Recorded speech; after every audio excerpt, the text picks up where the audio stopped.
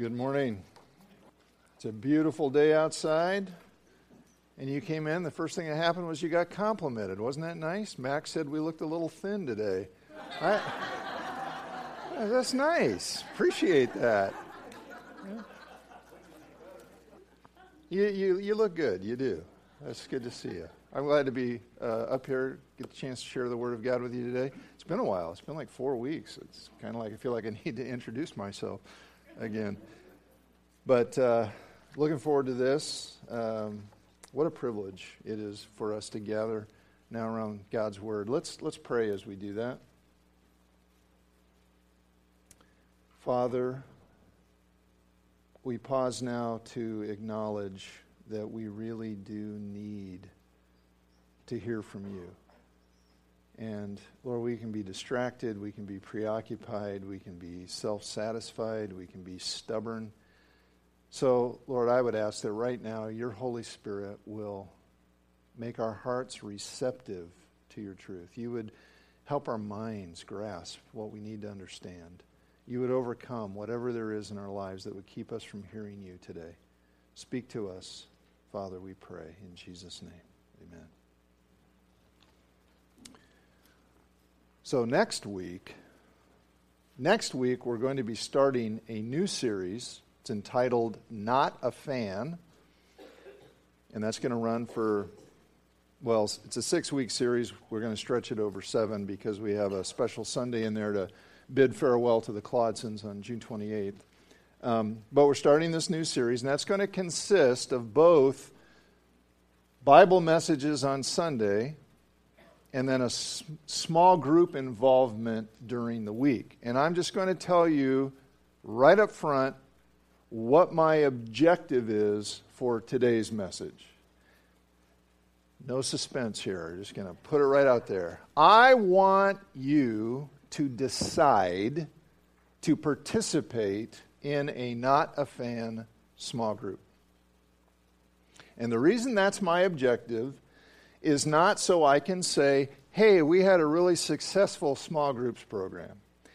And it's deeper even than just wanting you to get the most out of this upcoming series. My deeper reason is this. You and I need Christian friends that we connect with regularly in order to become the people God wants us to be, in order to live life the way He wants us to experience it. I want you to look with me at Hebrews chapter 10, verses 19 through 25. If you've got a Bible, go ahead and open to Hebrews chapter 10. If you don't have a Bible, help yourself to the one that's in front of you there. If you don't own a Bible, we'd love to give that to you as our gift. Hebrews 10, verse 19. Let me kind of set the stage here a little bit. The author of Hebrews has been explaining how Jesus fulfilled all of the sacrifices, the rituals, the temple ceremonies, and even the furniture of the temple, and the priesthood that were all part of the old covenant, the law of Moses, we often say.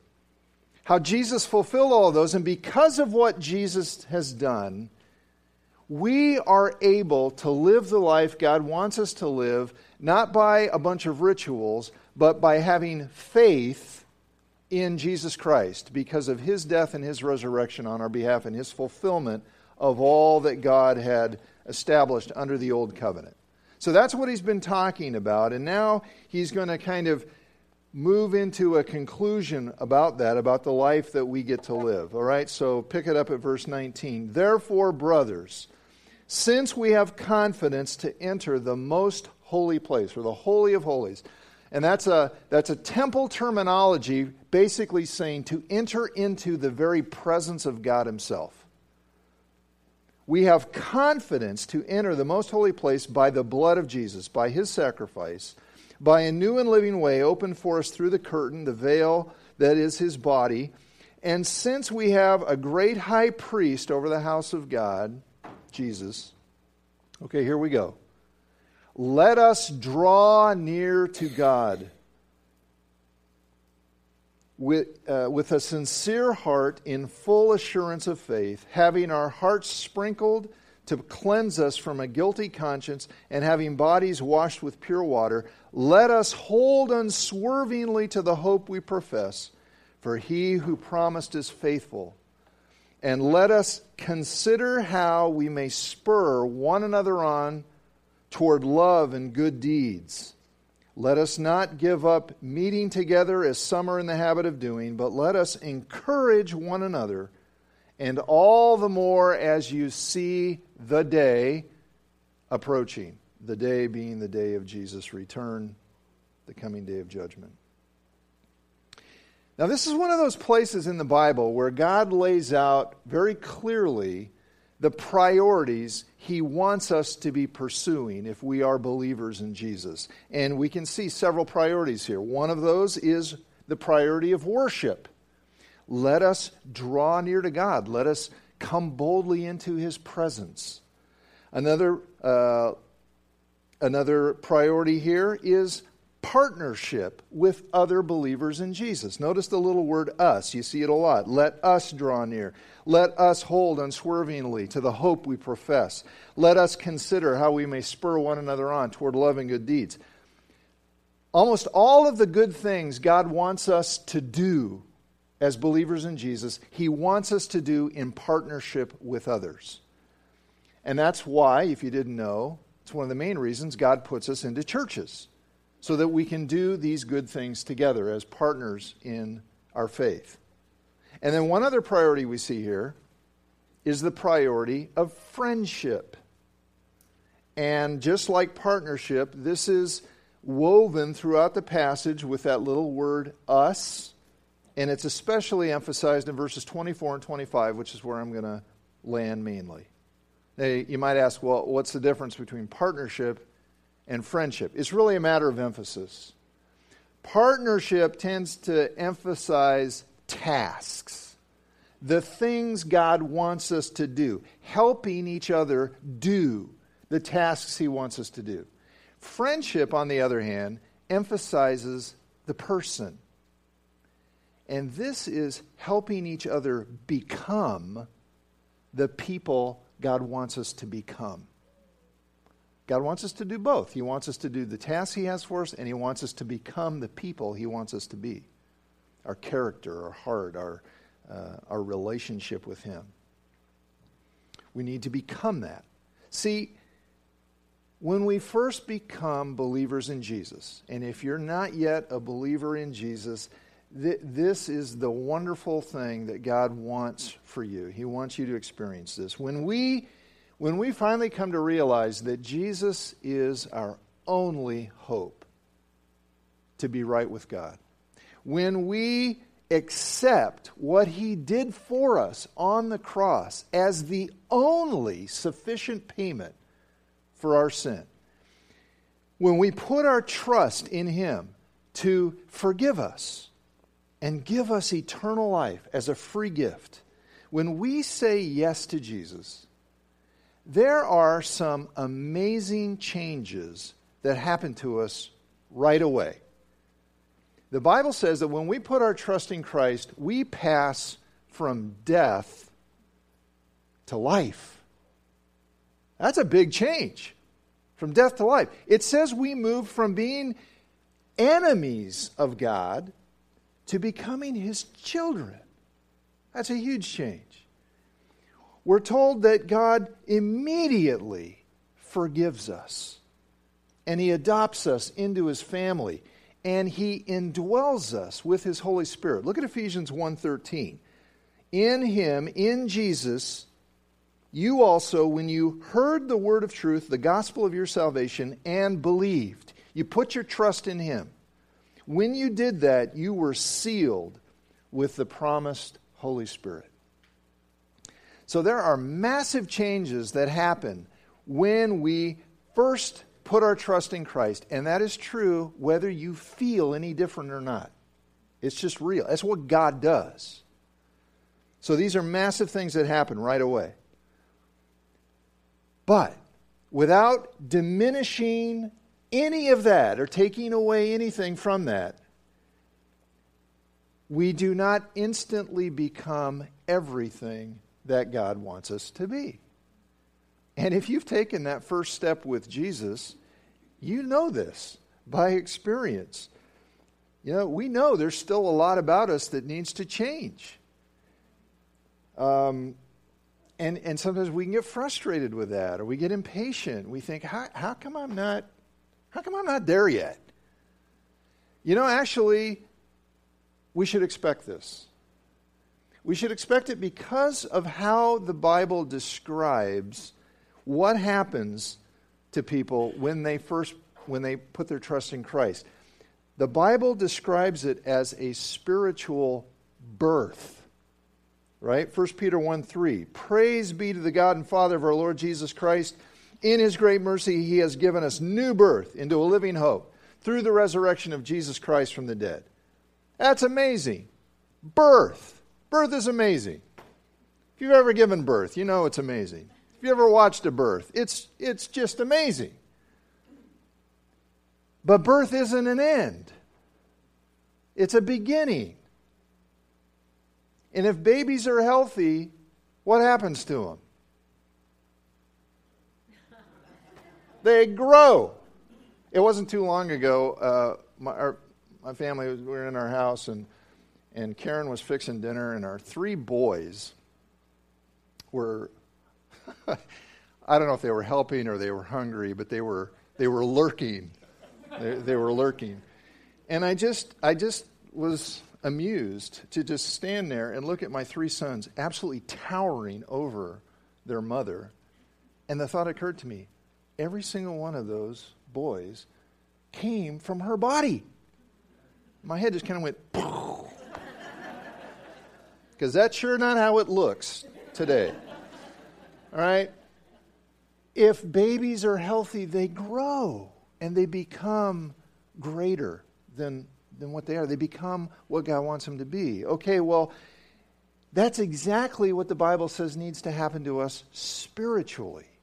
We need to grow. We need to become all that God wants us to be. 1 Peter 2:2. Okay, so 1 Peter 1, it says, He's given us new birth. 1 Peter 2:2. Like newborn babies, crave pure spiritual milk so that by it you may grow up in your salvation.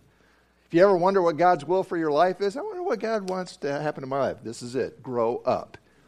He wants you to grow up spiritually. He wants you to become more and more conformed to the image of His Son, Jesus. And right here in Hebrews 10, we see the kind of people that God wants us to become, that He wants us to grow up into. Okay, so He wants us to become sincere worshipers. Verse 22, drawing near to God with a sincere heart. He wants us to become people who are full of hope. Boy, especially in this world. Christians need to stand out as people with hope. We've got confidence in our future because of Jesus, holding unswervingly to the hope we profess. He wants us to become people who help others, who help each other do things that are good and loving.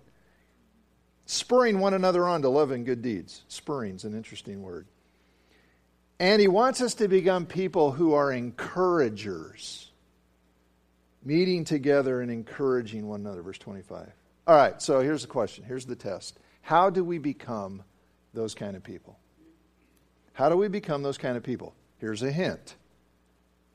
Think about the words us, one another, and together. What do those words imply? They imply relationships. We need relationships to become the kind of people God wants us to be. But more specifically, the question is, what kind of relationships do we need? Because there are a lot of different kinds of relationships, right? I mean, you get on Facebook, you and 6,000 of your closest friends. Just because you're friends on Facebook, what does that really mean? We've got relationships, everything from very casual acquaintances in the human experience, to marriage, or, here total strangers and these people are my BFFs, my best friends forever. So there's a lot of different kind of relationships. What kind of relationships do we need to become the people God wants us to be? Well, looking at this, it's pretty evident that casual acquaintances are not going to get the job done. It's not going to do it. We need more. Here's how I'm going to say it. To become the people God wants us to be, we need close friends who are Christians who connect with us regularly. We need close friends who are Christians who connect with us regularly. Say that with me. Ready? Here we go. We need close friends who are Christians who connect with us regularly. Now, what I want to do is just break that statement down into three pieces and show you how it flows out of this passage, especially verses 24 and 25. First, we need close friends.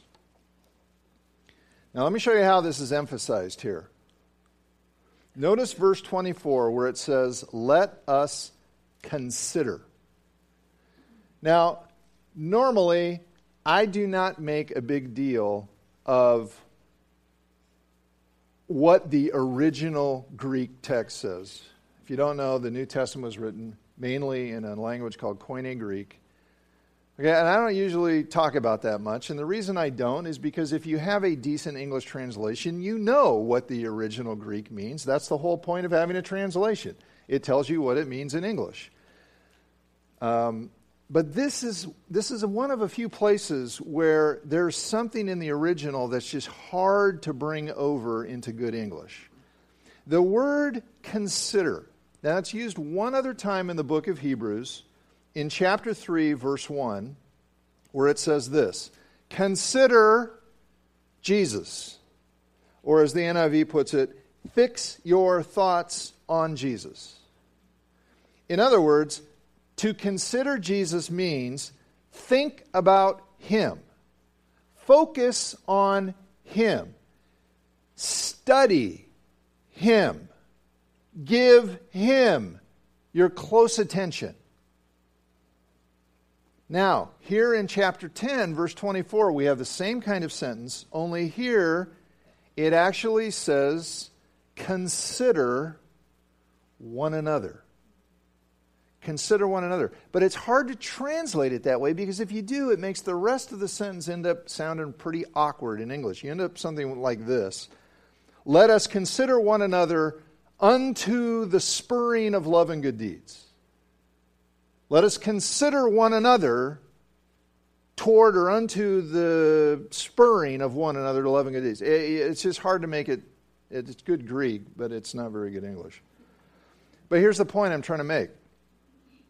What we're supposed to consider is one another. That's the point.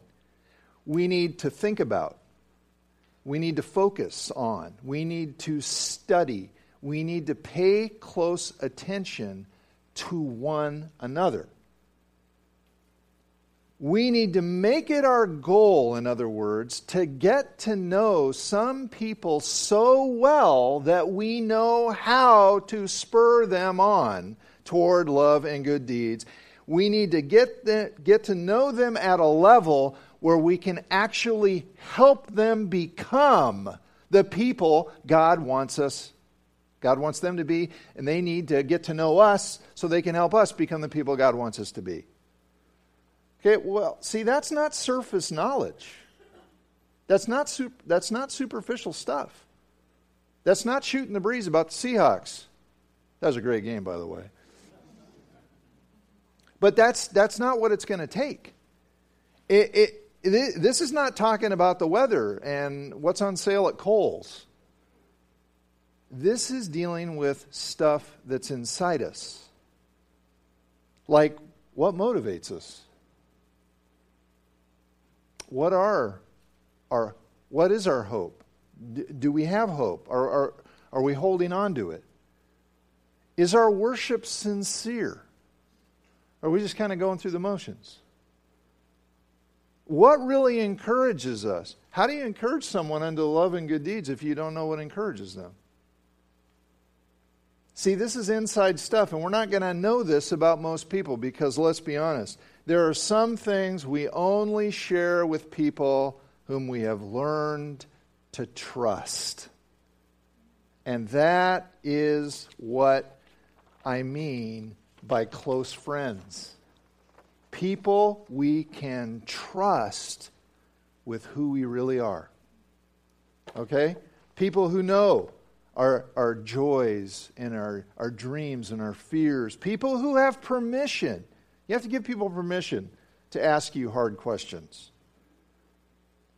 People who have permission to ask us those hard questions and then give us either a pat on the back or a kick in the pants, depending on what we need. Or who just cry with us or laugh with us or whatever. Let me ask you, who is that in your life? Who is that in your life? Do you have those close friends? Because we need them. Okay? Second, we need close friends who are Christians. We need close friends who are Christians. This kind of friendship, the kind of friendship that helps us become the people God wants us to be, this is only going to work with people who share the same ultimate priorities. I mean, we're talking about worshiping God together. We're talking about a shared hope, having the same hope for the future. We're talking about pursuing love and good deeds together as God defines love and good deeds. Okay? In other words, these friendships have to be genuinely Christian. In other words, others who are genuinely believers in Jesus, if they're going to help us become what we need to become. We need to have that common commitment to Jesus as the absolute center of our lives.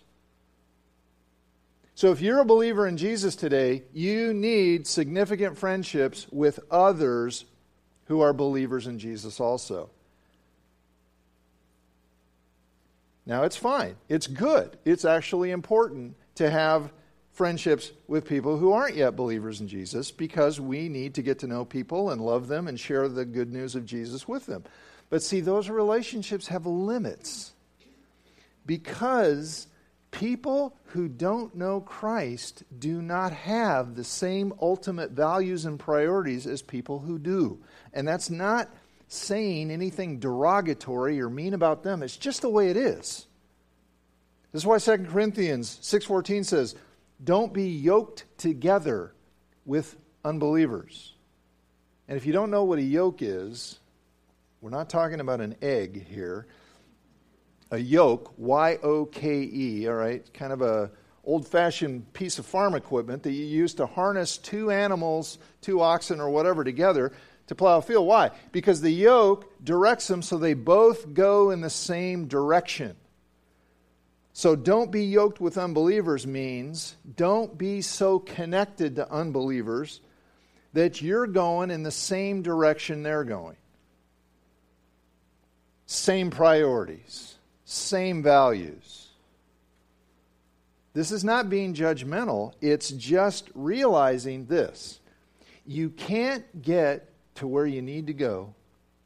You can't get to where God needs you to go if you're going with somebody who isn't going that way. Right? You can't get here if you're yoked together with someone who's going there.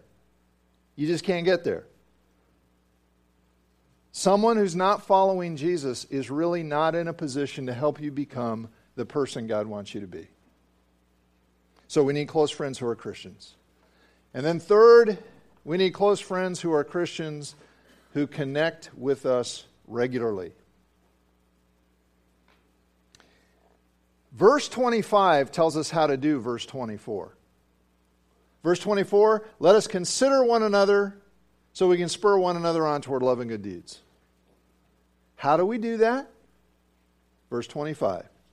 Let us not give up meeting together as some are in the habit of doing, but let us encourage one another.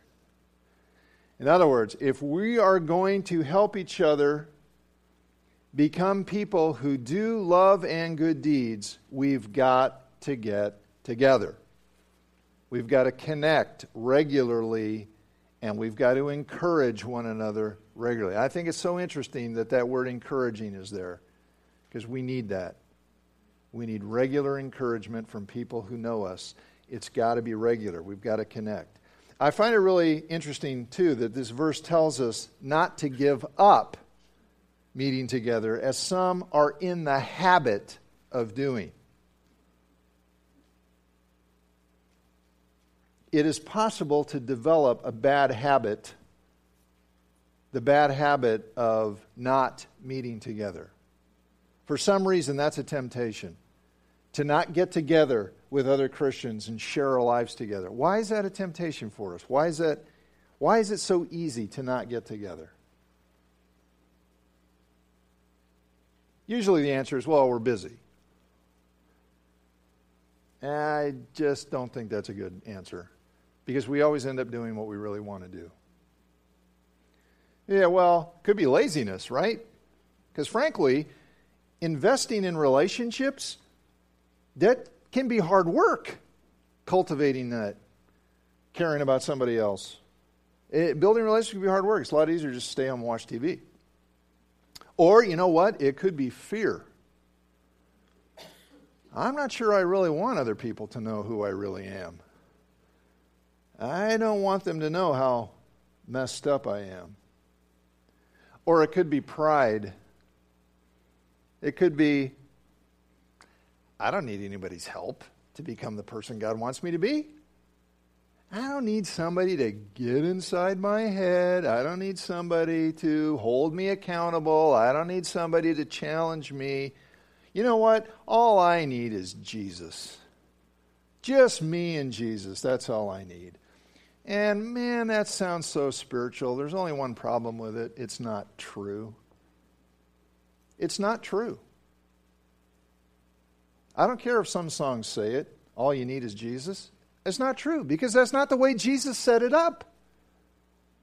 Yeah, sure, there's one sense in which everything we need, Jesus provides, and He is certainly the number one need in our lives. And everything that we need ultimately comes from Him. But it's just not true to say all I need is Jesus, just me and Jesus, that's enough. No, because Jesus made you to need, for example, air, food, water, sleep, and relationships. He made you to need that. God says we need the habit of getting together with some Christian friends who encourage us and challenge us and provoke us to become the people He wants us to be. And this isn't going to happen in a large group gathering. It's not going to happen in a group this big. You know, big groups do some things very well. We can do worship in a big group very well, because you don't really need to know people that well to worship with them. All we need is a common commitment to drawing near to God. You can worship with thousands of people. But big groups don't do close friendships very well. For that, you need a group that's small enough to where you can get to know each other at a deeper level and learn to trust each other. People you can consider. People you can learn to spur on toward love and good deeds. Because we need friends to become the people God wants us to be. And don't you want that? Don't you want that? Don't you want to become what God wants you to be? Don't you want to just get beyond where you are? Then please hear this carefully. And it's not because I say it, it's because of what Scripture says. There is no becoming what God wants us to become on our own. There is no becoming what God wants us to become on our own. If you're going to become the person God wants you to be, and if I'm going to become the person God wants me to be, then we must invest in significant friendships with other Jesus followers who help us become that. Let's pray together right now. Father, you are gracious, and you are loving, and you are merciful, and you are holy. Father, you love us just the way we are, but you are not content that we stay that way. You want us to grow up. You want us to become the people you want us to be. And Lord, so if anyone has yet to take that first step of becoming your child, of receiving your forgiveness and eternal life, may today be the day for that for them. And those of us who've taken that step, Lord, help us be willing to do what you say we need to do to grow. To read your word, to pray, to worship, but also to have the friendships, to cultivate the friendships we need, to spur one another on to love and good deeds. Help us do it, Lord, we pray in Jesus' name. Amen.